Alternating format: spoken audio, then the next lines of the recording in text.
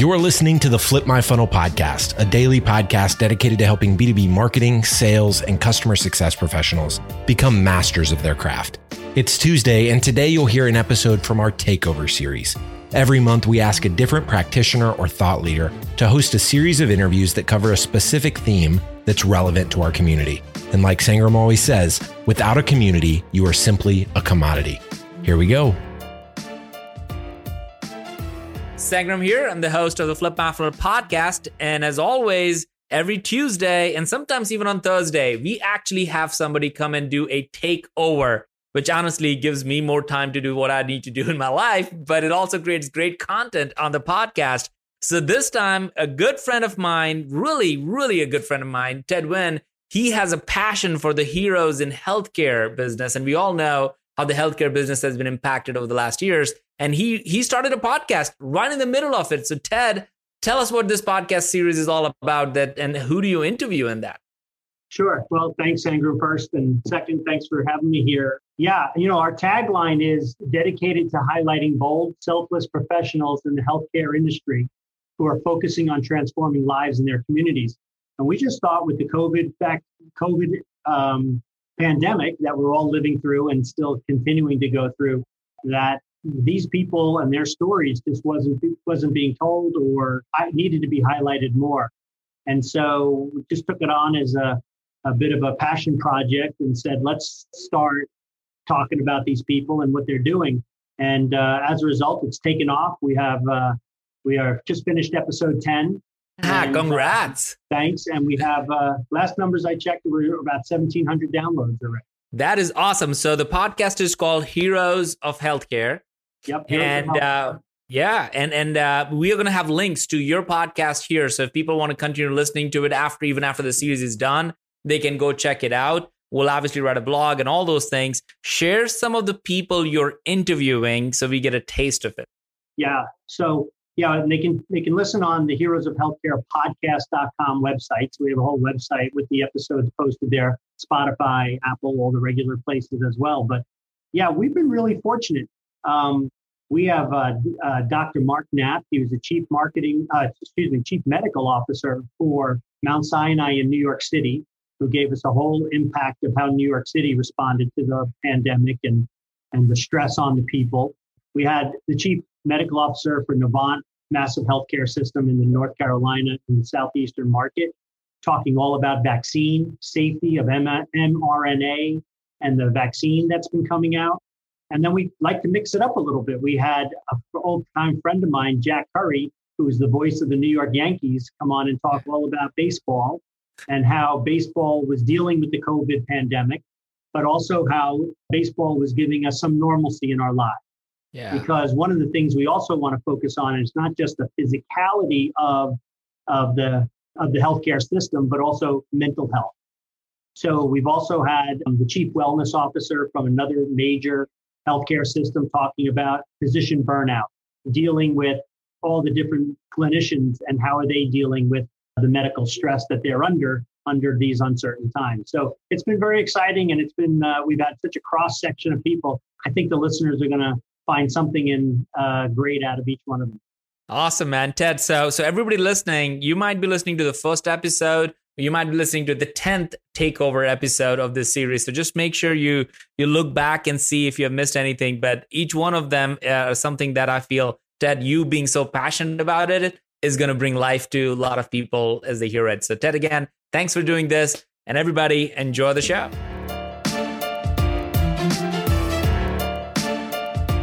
I'm joined today by Dr. Kelly Stecker. Kelly Stecker is an OBGYN at M Health Fairview Women's Center in Edina, Minnesota. She's co-founder and president of Patient Care Heroes, obviously a topic that's near and dear to our hearts here at this show, and chief of reproductive medicine and healthcare equity for AIMS. Her focus is on advocacy and policy change centering around physicians, the medical community, improving the culture of medicine, and making patient care safer. We're excited to talk with Dr. Stecker today as she just launched an organization, Patient Care Heroes, reflecting a community of leaders and innovators who are willing to go an extra mile and put service ahead of their personal needs. This organization was created with love and compassion as a way to provide assistance to families and loved ones of physicians, nurses, medical assistants, dentists, EMS, and others who have died from COVID-19 or by other means in the line of duty. The country has suffered a collective trauma, and there is a need to grieve together. This organization will create a hub where that can occur. The main focus at this time is to create a platform where the medical community can obtain access to barrier-free mental health resources, create awareness around physician suicide, and advocate for legislative changes to protect the community. It's our pleasure to have a fellow individual who wants to celebrate the heroes of healthcare join our show today. Welcome, Dr. Stecker. Thanks so much for having me.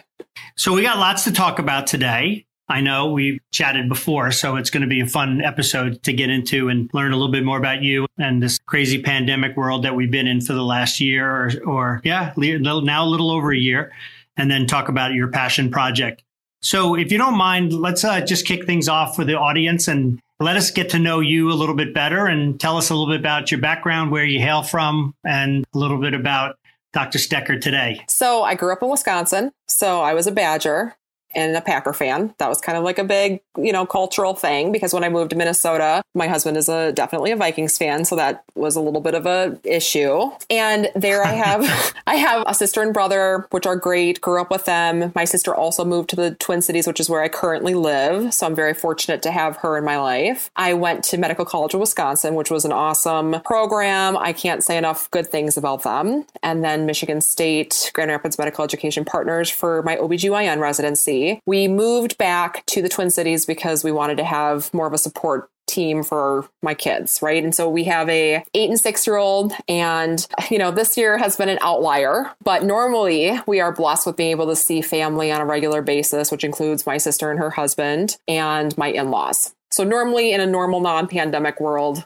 it's really great to see people. From there, I started in private practice for a number of years, recently went into the academic world, and now work at mHealth Fairview, mostly based in Edina, Minnesota. And so I deliver babies out of Southdale. And so this year has presented new challenges for all of us. And all along, I've definitely been involved in different advocacy projects and talking to women, and especially about their struggles as an OBGYN and their concerns with workplace violence and domestic violence and all that. So I've been involved in those projects forever. However, with COVID, it really blossomed the need for more organization around mental health resources. And so seeing a void in the medical community, that's where I started working on my passion project, which is Patient Care Heroes. So that's kind of how things have been going this year. So you're up in the Twin Cities, and how long have you been there now? So we have been here for about 8 years now.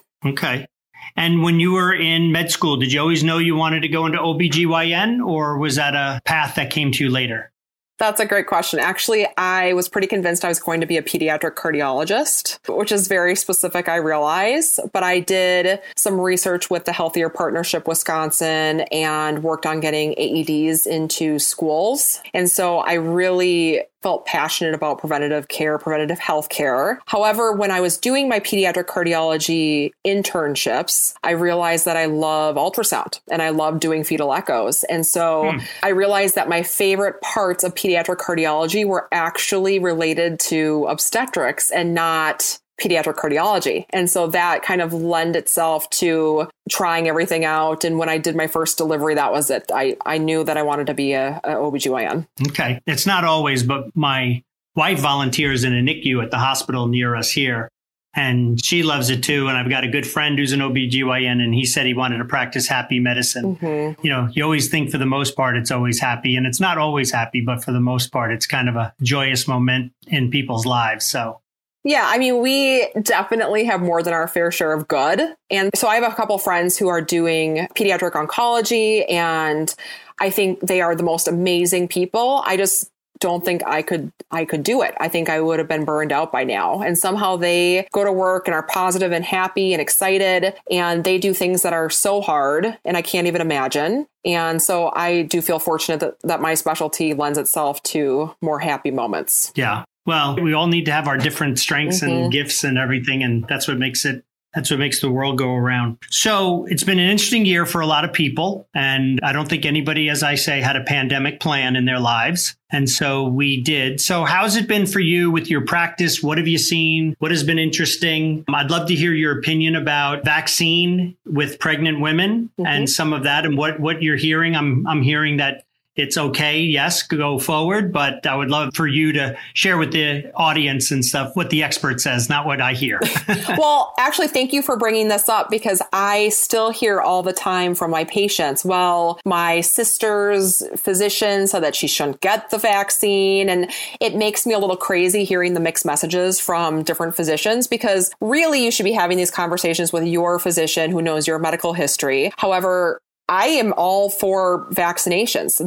It is true that the mRNA vaccine has been around a shorter period of time, but if you even go on the CDC website, you can look at the technology, and the technology has been around for 10 years. And so, yes, COVID is a novel virus, and yes, we haven't had these things around as long. However, it's a great technology. It's a safe technology. It does not cause infertility, which is one of the things that I've heard through the grapevine. So on Facebook, there was like a meme or something about COVID vaccines causing infertility. And then the next day we had a rash of people calling into the office saying, oh my gosh, I got the vaccine, I'm going to be infertile. And so I think that a lot of the misinformation has been really hard to combat, but I am all for it. I'm a big advocate for it. And if people want to do their own research on it, I think that's great too. But if you go to the American College of OBGYN, if you go to the Society for Maternal Fetal Medicine and you look at their information on the COVID vaccine and you can read their statements, OBGYN should be pro vaccination because the risk of having severe COVID in pregnancy outweighs the risk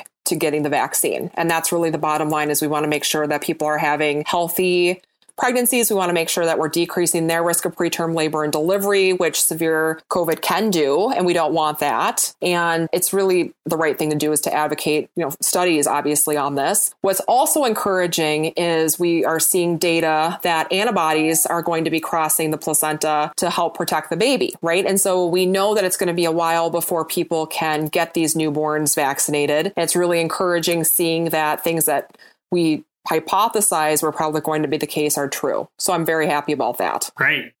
Yeah. So appreciate that. And, of course, everybody's different. So I appreciate your saying, check with your own personal physician, but, the normal disclaimer statement, but that's great. No, but it's actually true. You need to. Well, everyone's got different allergies and, I mean, everyone's got a thing. So. Yep. For sure. So talk about the last year. How did it impact your practice? How did it impact what you were doing, what you were working on? How did things change as we entered into the last March when everything started to become real? So I think that COVID has really been a stress test for the medical community. Just like you think about stress tests on the heart, it really taxed us to our full potential. And I know that some communities were hit harder than others. And we, of course, adapted, right? We had to pivot just like everybody else. And initially, we did a lot of our visits via telehealth, and we had not ever done that before. So that was definitely something we needed to adapt to. I had a hard time with that because I take care of,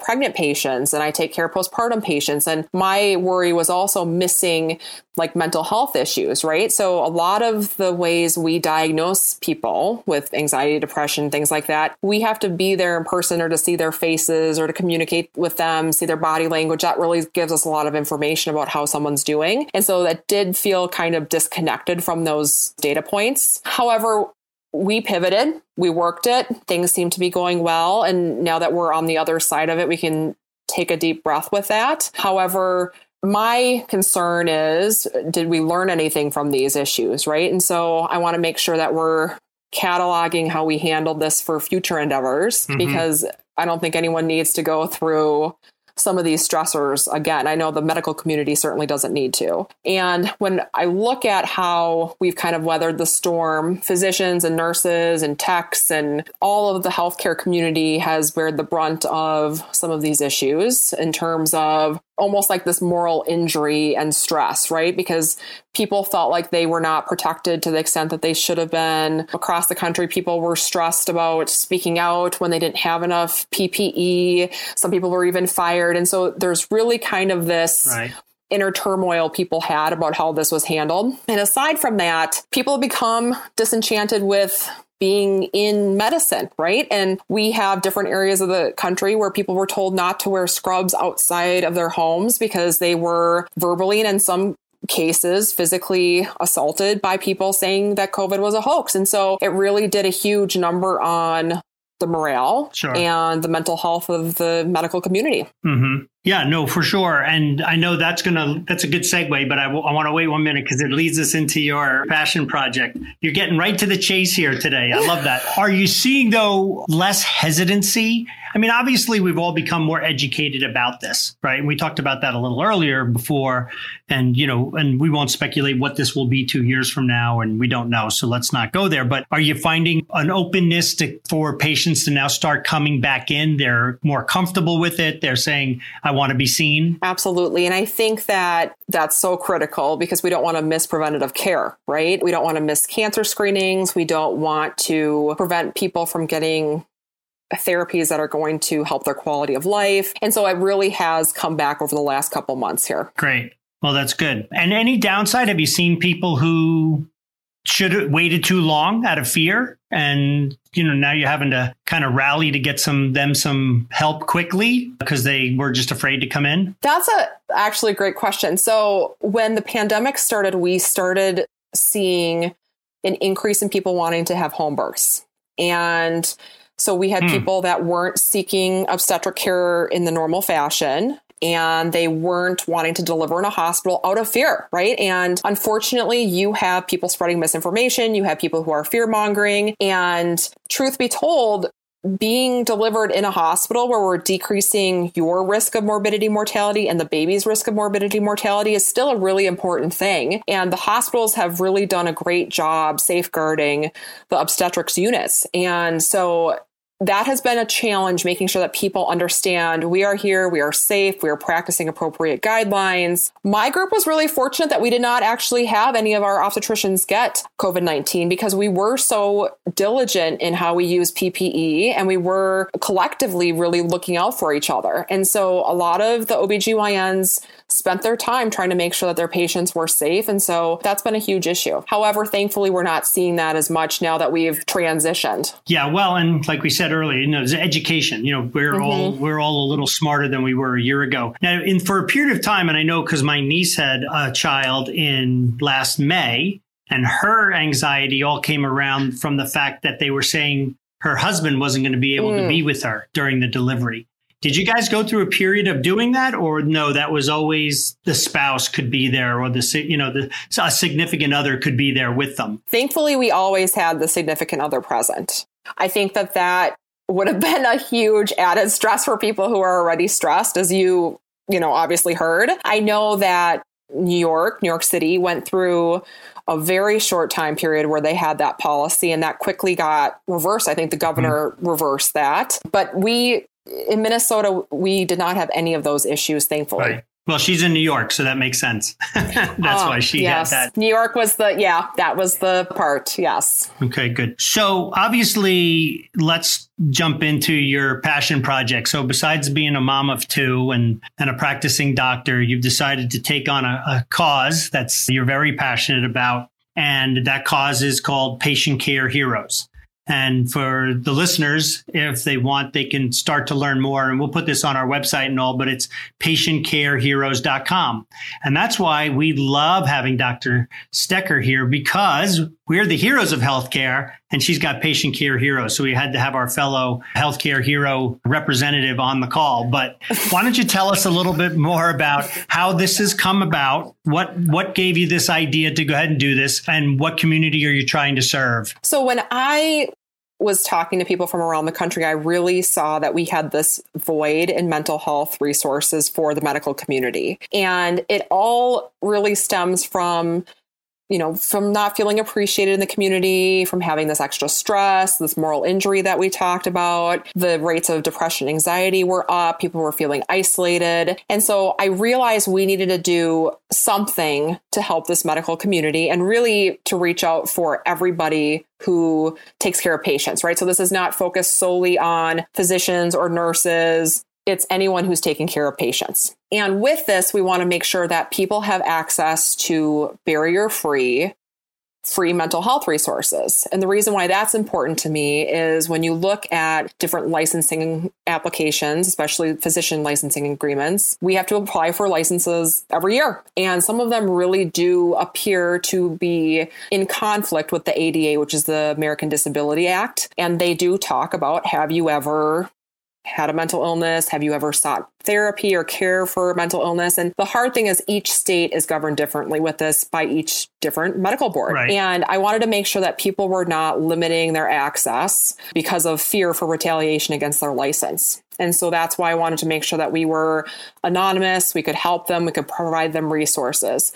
Aside from that, I just have seen this developing mental health crisis in the medical community for years, looking at equity issues and burnout and all of that kind of lends itself to depression and anxiety, and looking at women who leave medicine. 1 in 8 women will leave medicine or go part-time before they're 6 years out of residency. And so all of that kind of funneled together for COVID. And then it was kind of like the match on the gas, right? I mean, it really kind of propelled everything and made everything worse. And so we need to make sure that we're taking care of the people who take care of us. And with that, we also wanted to create a platform where we can have advocacy for these things, right? And so we're going to be working with different organizations nationally to make sure that legislation is addended to help protect the medical community as well.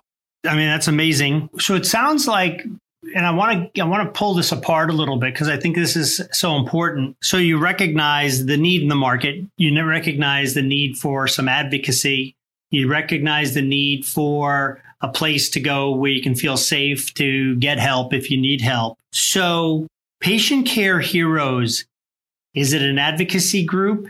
Is it a support mechanism platform? Break it apart for me, because it sounds like you're trying to do a little bit of both. Mm-hmm. And part of it sounds like, well, we want to lobby for better rights for the physician, which is awesome, right? Because that's what you're trying to say, which is, hey, these questions are, I don't know if the word is illegal, but these questions aren't right because they allow the boards to form a biasy, which may not be accurate or may not be something which should be held against them as we're pursuing help and so on. So I hear that advocacy part and getting some legislation changed and or rules changed. But then I also know there's a heart for, let's create a platform where people can seek and find help where they may not have felt comfortable or not know where to turn in the past. So we are going to do a little bit of all of that, right? And so we are going to have a branch where we're going to have a political action committee. We're going to call it the Voices of Patient Care Heroes. And we have been in contact with another amazing group out of Kaiser. So there is a gal named Dr. Jennifer Weiss, who started Speak Up Ortho, who, really has a passion for gender equity issues and to help safeguard women, just as I have tried to work on for the last several years. And so we are going to have a branch of Patient Care Heroes that can really be an advocate for change that's going to help the medical community launch into the next couple of years. Because if we don't fix some of these issues, we're going to have problems. And so making sure that there's like a national application process for physicians, making sure that there's a safe reporting structure for harassment and bullying, that's kind of on one side of it. The platform itself of Patient Care Heroes is, one, making sure that we're providing mental health resources for people, humanizing the people who have worked so hard for our communities. So we want to tell their stories. We want to celebrate them. We want to make sure that they are valued, right? And this goes beyond COVID. This is a forever thing, in my opinion, because people have sacrificed their lives in healthcare since the beginning of time, really. In the Twin Cities, we had one of the nurses at Allina that unfortunately was killed by a gunman, right? And so that was not COVID related. However, we want to make sure that she is supported and her stories are told and we're celebrating her life. And then with that, we want to make sure that we're wrapping our arms around the community and giving them resources if they need that for mental health or financial or grants for kids who might need something. And so we want to make sure that we're providing for this community as well in that way. Yeah. And I think if I'm right, you told me, so obviously with all permissions and things that are going to be necessary, those stories you're going to try to post on the website and let people come and hear about these stories or celebrate those people who have done hero's duty as we like to call it, right? Or they've been, I say, superheroes without superpowers, so they're just getting it done day in and day out. That will be part of the platform as well, correct? And we're putting that on our Instagram and different other social media now. And you can go on there and you can actually submit stories now that we can post. And it's just someone who has gone above and beyond, right? If you want to tell, we had a mom submit a story for her daughter recently, and that was pretty amazing. And so we want to make sure that people have a voice to tell their stories. Great. So let's talk a little bit more about the advocacy. And help me understand, and forgive my naivete, but is this legislative changes? In other words, are you guys pursuing legal changes to the law, or is it mostly policy change? Like, are you going to a state and saying, hey, to the state board and saying, hey, we think you have to change the following things and here's why, or we'd like you to change the following things, here's why? How much of it becomes legislative and how much of it is policy? That's a great question. So I have tried to make policy changes on a local level for quite a long time with some of these issues, and with gender equity issues and safeguarding people who've been discriminated against or bullied or things. I had gone to the AAMC, which is the Medical College Governance, right? And said, can we do these things? And they said, well, we don't have the power to mandate this locally. And so that's what inspired me to say, yep, you know what? I'm going to start networking with different politicians and Congress members, and we're going to take it to Congress. And so there's a bill that Tim Kaine introduced this summer, and it's called the Breen Bill, and it's named after Dr. Laura Breen, who is one of the physicians that committed suicide in New York. And her family started a foundation, and so they have helped, become a motor for some of this change. And her brother's a phenomenal individual. Saw him talk yesterday. We'll be meeting later this week. And so we're going to team up with them as well as other organizations nationally. The American Medical Women's Association, Wellbeing Trust, Yellow Ribbon, Suicide Prevention, all these organizations, we have a goal in mind, and that's basically to prevent burnout, depression, anxiety, and suicide ultimately of our medical community. And so the goal is to make sure that this legislation is, one, passed. Two, if we can make critical addendums to this that are going to have more tangible, realistic effects, I think that's really important as well. And so there are things that we would like to add to the bill to make sure that it has as much impact as possible. So we're trying to use our platform to create changes that are going to impact everybody. Wow. So I'm sure it's not necessarily an easier or faster path, because getting legislation put through is no small task and takes tons of time and effort and energy. But is the idea, if we can get the legislation pushed through, then the policies have to change? Yeah, because we want to mandate different things to the states, right? So if we have been trying to advocate for physician application or licensing applications to change for however long, we've had NAMI and the APA writing letters to the state boards, and that has never changed, then we need to go beyond that. We need to take it to a higher level so that we can mandate these changes. Because if we can't get help, the easy, simple, the simpler way, then I'm happy with working with people in Congress to try to make real changes that are going to positively impact everybody. Right. Because if you can't get it done on a federal level, then you're now you're down to the state by state basis, which is a Herculean lift because you got to do it 50 times. Exactly. Yep.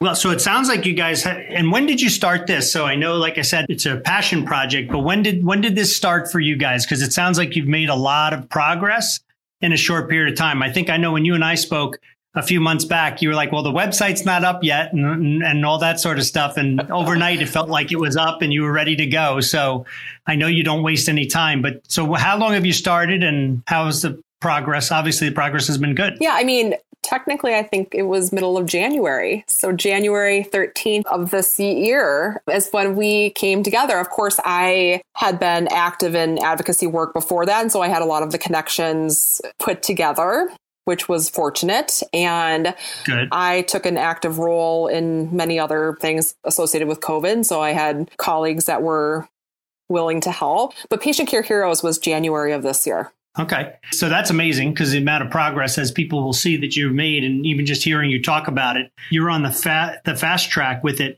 Does the fact that you've got the website and the name and things like that, do you find that that's helping legitimize it when you're talking to people versus it being Dr. Stekker's idea? Yeah, I mean, that is helpful. Absolutely. And I have been fortunate to meet people from different organizations that I've become involved with and have gotten leadership roles with. And so that has, I think, legitimized me a little bit as well. And so having a new leadership role with AMWA and being on a board for mental health advocacy, that's all really helped me kind of get into this space so that when people talk to me, they don't think I'm just like a random person coming at them for things that I need. Yeah. Well, it's amazing, right? Just how the website does do that because I mean, we all have things that we're passionate about, but to create a movement is a whole different effort and energy that takes behind it. So cast a little vision for the listeners in terms of what would you like to see this be? What are some of your short-term goals for the platform? What would success look like? If you said, hey, by, this time next year or in 6 months, we'd love to really have this or see this moving. What are some of the goals that you'll be shooting for with the organization? And where do you think it's going? Short term, I really want to just educate people on the issues. I think that even physicians aren't aware of physician suicide issues. And we really got rocked in our community with a couple different suicides. And just talking to one of my colleagues this morning about it, he knew one of the women who had committed suicide, and he actually was unaware of the significant rates that we had. And I think making sure that the community is aware of what's going on and really educating people who have power to make change. And that's why I think it's really important for politicians to be aware of what goes on in the medical community, because it's not just the healthcare system. It's not just the business of medicine. It's not that. We're people that are running the show here, and we need to make sure that we're protecting those people. And so I think that educating people is one of my big goals.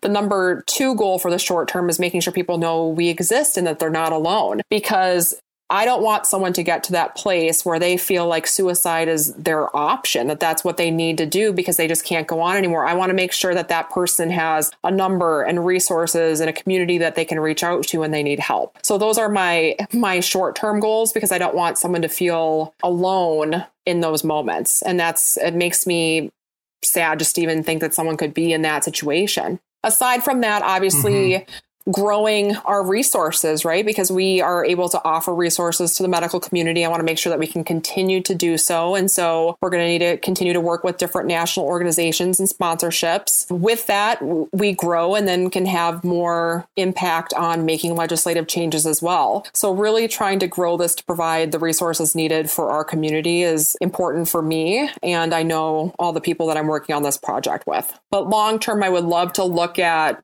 like more wellness stuff too, right? I mean, if you're looking at, yes, we're triaging this. We want to look at physician suicide, anxiety, and depression, but why don't we look at overall physical wellness as well as emotional, mental wellness for people? And I would love to team up with like Weight Watchers or other organizations that can help us get resources to the medical community as well, because a lot of people cannot afford to take care of themselves the way that they should be. Yeah. Well, I'll have to get you connected with Dr. Jonathan Ripp out of Mount Sinai. I don't know if you had a chance to listen to that episode that went on in February, but he's the chief wellness officer. When he launched, I think he said he was the second or third chief wellness officer in the whole country. And, now there's many, many more, and how many of these big healthcare systems are continuing to see the value of preventing doctor burnout and all the benefits of that. So I'll have to get you connected. I think he would love your guys' cause and everything that you're trying to do. So let's talk about a little bit mental health in terms of, I've heard some different things, and I always want to be careful about my numbers or putting numbers out there because I don't necessarily always have them substantiated. And, there's always different opinions, but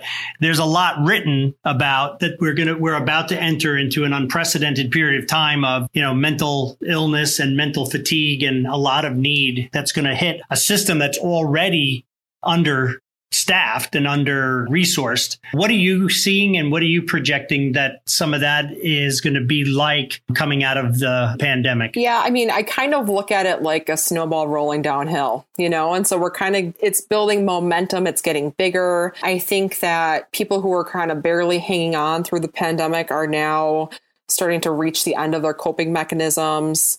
And so we're definitely seeing more anxiety and depression. We're seeing people struggle with feeling isolated and disconnected. And a lot of that has to do with, of course, what we had to do, which is isolate during a pandemic. And my worry is when you get to a certain point, you don't seek resources or help or communicate. You kind of get into the dark place, and then ultimately we worry about suicide. So we definitely see more people struggling with those things at this point. It's, again, same thing. One of the other things we've heard is, and I'm wondering whether you're seeing this too, is physicians or really healthcare workers not wanting to admit that they're not feeling good, or the kind of I'm okay, and the mental, even just the social or the stigma of I've got a mental illness, or I'm feeling depressed, but I don't want to tell anybody. So I just keep saying I'm okay. And again, I go back to just Mount Sinai, and they, one of the things they've found is by using the word resiliency training, they're getting people to open up more. Have you guys seen any of those sorts of things, or are you guys taking some of the different approaches to get some of the, the stigmas are the stigmas, they're there, whether we like them or not. So how do we work around those? Yeah, I think resiliency training is a really good buzzword for us, especially physicians, because I think, unfortunately, a lot of us are resistant to seeking care, because it's kind of like the people who give care shouldn't need to have care. We're fine. Like, of course, we're fine. We're the ones that are prescribing medication and we're taking care of people. And you get to a point where all of a sudden you're like, oh, I'm not fine. But there's embarrassment, like you're not tough enough. You don't have the mental stamina. You can't fight this off. And I think that that's really true. And I know a lot of my friends in the military, because I work with some military people, they almost have the same thing. Like it's almost like the sin to acknowledge that you need help. And I think if we can break that stigma by using, if it is buzzwords that are not depression and it's more, resiliency training or wellness or whatever, then we need to do that. But bottom line is physicians still appear to be pretty resistant to wellness or resiliency or any of that stuff, because I think that people are so overwhelmed with everything that's going on in their life, whether it's kids and work and COVID and everything else, they can't even think to add one more thing. If it's good for them, it still does not fit on the priority list, unfortunately. Right. Yeah. What's the expression? Shoemaker's son has no shoes, right? That's sometimes exactly we're so busy practicing that we forget to take care of ourselves. So, yep, I'm sure we're dealing with that for sure. So as we're kind of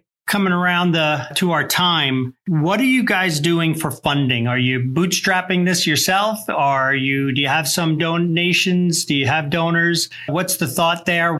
What's the fundraising ideas, and, how do you accelerate this? So we have been really fortunate enough to be connected with organizations that are donating time and resources. And so if you need help, you can get on our site. We can connect you up directly with some of these individuals, which has been fabulous. We are obviously looking for more sponsorships, because we just are partnering with Arexa Pharmaceuticals that have a really cool AI technology to work with substance abuse and depression, so that people who are resistant to talking to an individual one-on-one in a counseling can at 2 a.m. go on these resources and get help without needing to commit to, having the conversation with another human, which for some people is really important, right? And so we're partnering with them, but of course, none of this stuff is free. And so we do need sponsorships, and whoever wants to be involved, we always love resources and different things that people want to volunteer their time as well. So we're just kind of doing a grassroots movement. We're piecing things together so that we can get people the things that they need. Mm-hmm. So again, we'll put the website on our website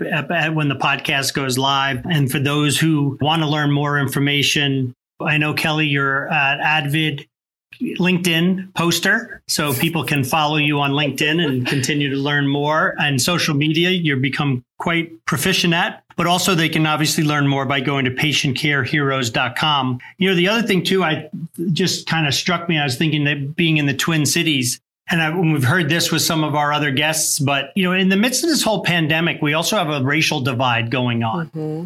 And you guys are living right in the middle of it with the George Floyd situation. I always want to be careful sometimes to date the podcasts, but I believe the trial is starting today. Mm-hmm. Sometimes we don't post the podcast for 30 days, but obviously today is a bit of a milestone day in that process.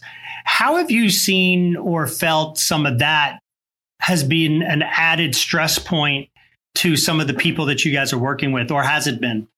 I think that to a large extent, it has opened people's eyes to the reality that we are not perfect and we have a long way to go with some of these issues. And I think that it has actually benefited us, especially in the Twin Cities, to make us more aware that we need to be advocates for everyone. And, I think as someone who grew up in Wisconsin and moved to Minnesota, I was unaware of some of the healthcare disparities.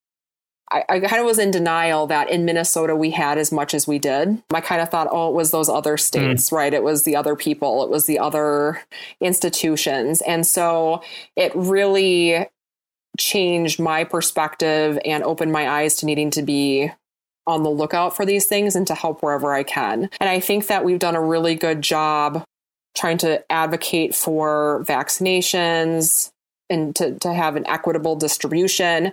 And we're going to improve in this area going forward. But it definitely has added stress because we want to make sure that everyone's safe. And of course, for my colleagues that are working around where George Floyd was murdered and the hospitals in that area, of course, it's been stressful. Of course, there's been a lot of issues down there because of the conflicts. And we want to make sure that everyone stays safe. And that's been an extra burden for some of them as well. Yeah. Well, hopefully we can continue to have, I read an article and I think it's so true. We've lost the art of civil discourse. Mm-hmm.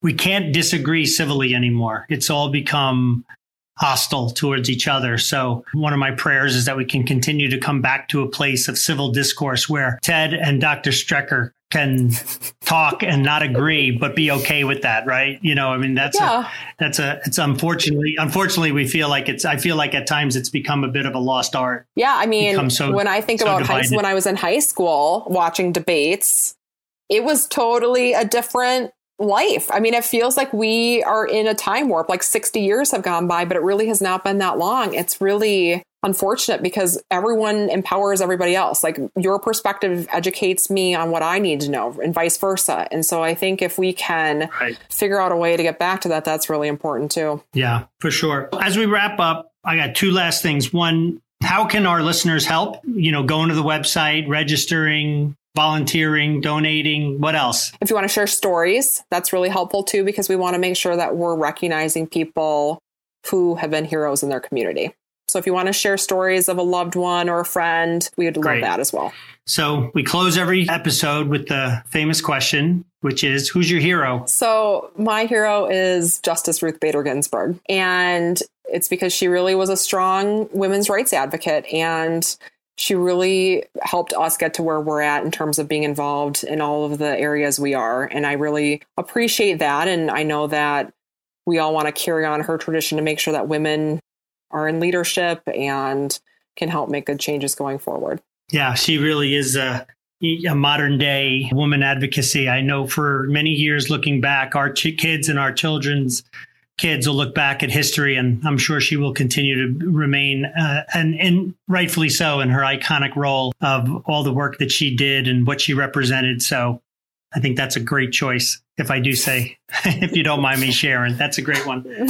So, well, Dr. Stecker, thanks so much for your time. Thank you for all the work you're doing. I know it's a passion job. These things usually are for the patientcareheroes.com that you're working with. We appreciate your heart. We appreciate all your service. That is also needs to be said. And we just thank you for being one of the many heroes of healthcare and joining us on the podcast. Thanks so much for having me. I appreciate it. You've been listening to the Flip My Funnel podcast. To make sure that you never miss an episode, subscribe to the show in your favorite podcast player. If you have an iPhone, we'd love for you to open the Apple Podcasts app and leave a review. Thank you so much for listening. Until next time.